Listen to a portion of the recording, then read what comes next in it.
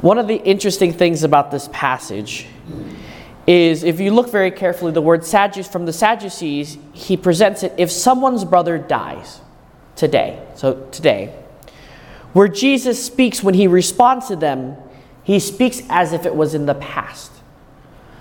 What it illustrates for us today is our orientation and focus within our life. We become very infatuated and focused on the things around us, like our marriage, which is a great thing. But what is the end goal of our marriage and the end goal of our life? In marriage, it's not about the children. It's about getting your husband or your wife to heaven. What is our goal as human beings is to become saints, to become holy, and to get to heaven. The focus of the Sadducees here today is trying to get Jesus caught up in this frustration and this focus of marriage here on this world. I'm only as good as my descendants. I'm only good as the people that remember me here on earth.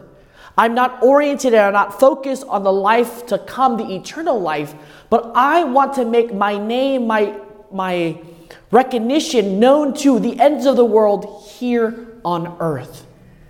So Jesus invites us to reorient and refocus ourselves back today, that if everything we do is focused and oriented towards heaven, our life begins to be more full. Our life begins to have purpose and meaning.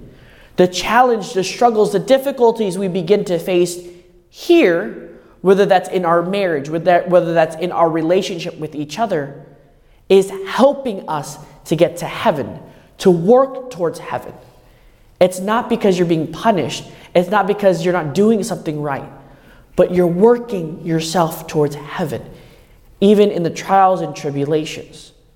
So, my dear brothers and sisters, let us begin to focus our lives not to the things of this world, not to the things that will fade away once we take our last breath, but let us focus and orient ourselves to eternal life, to heaven.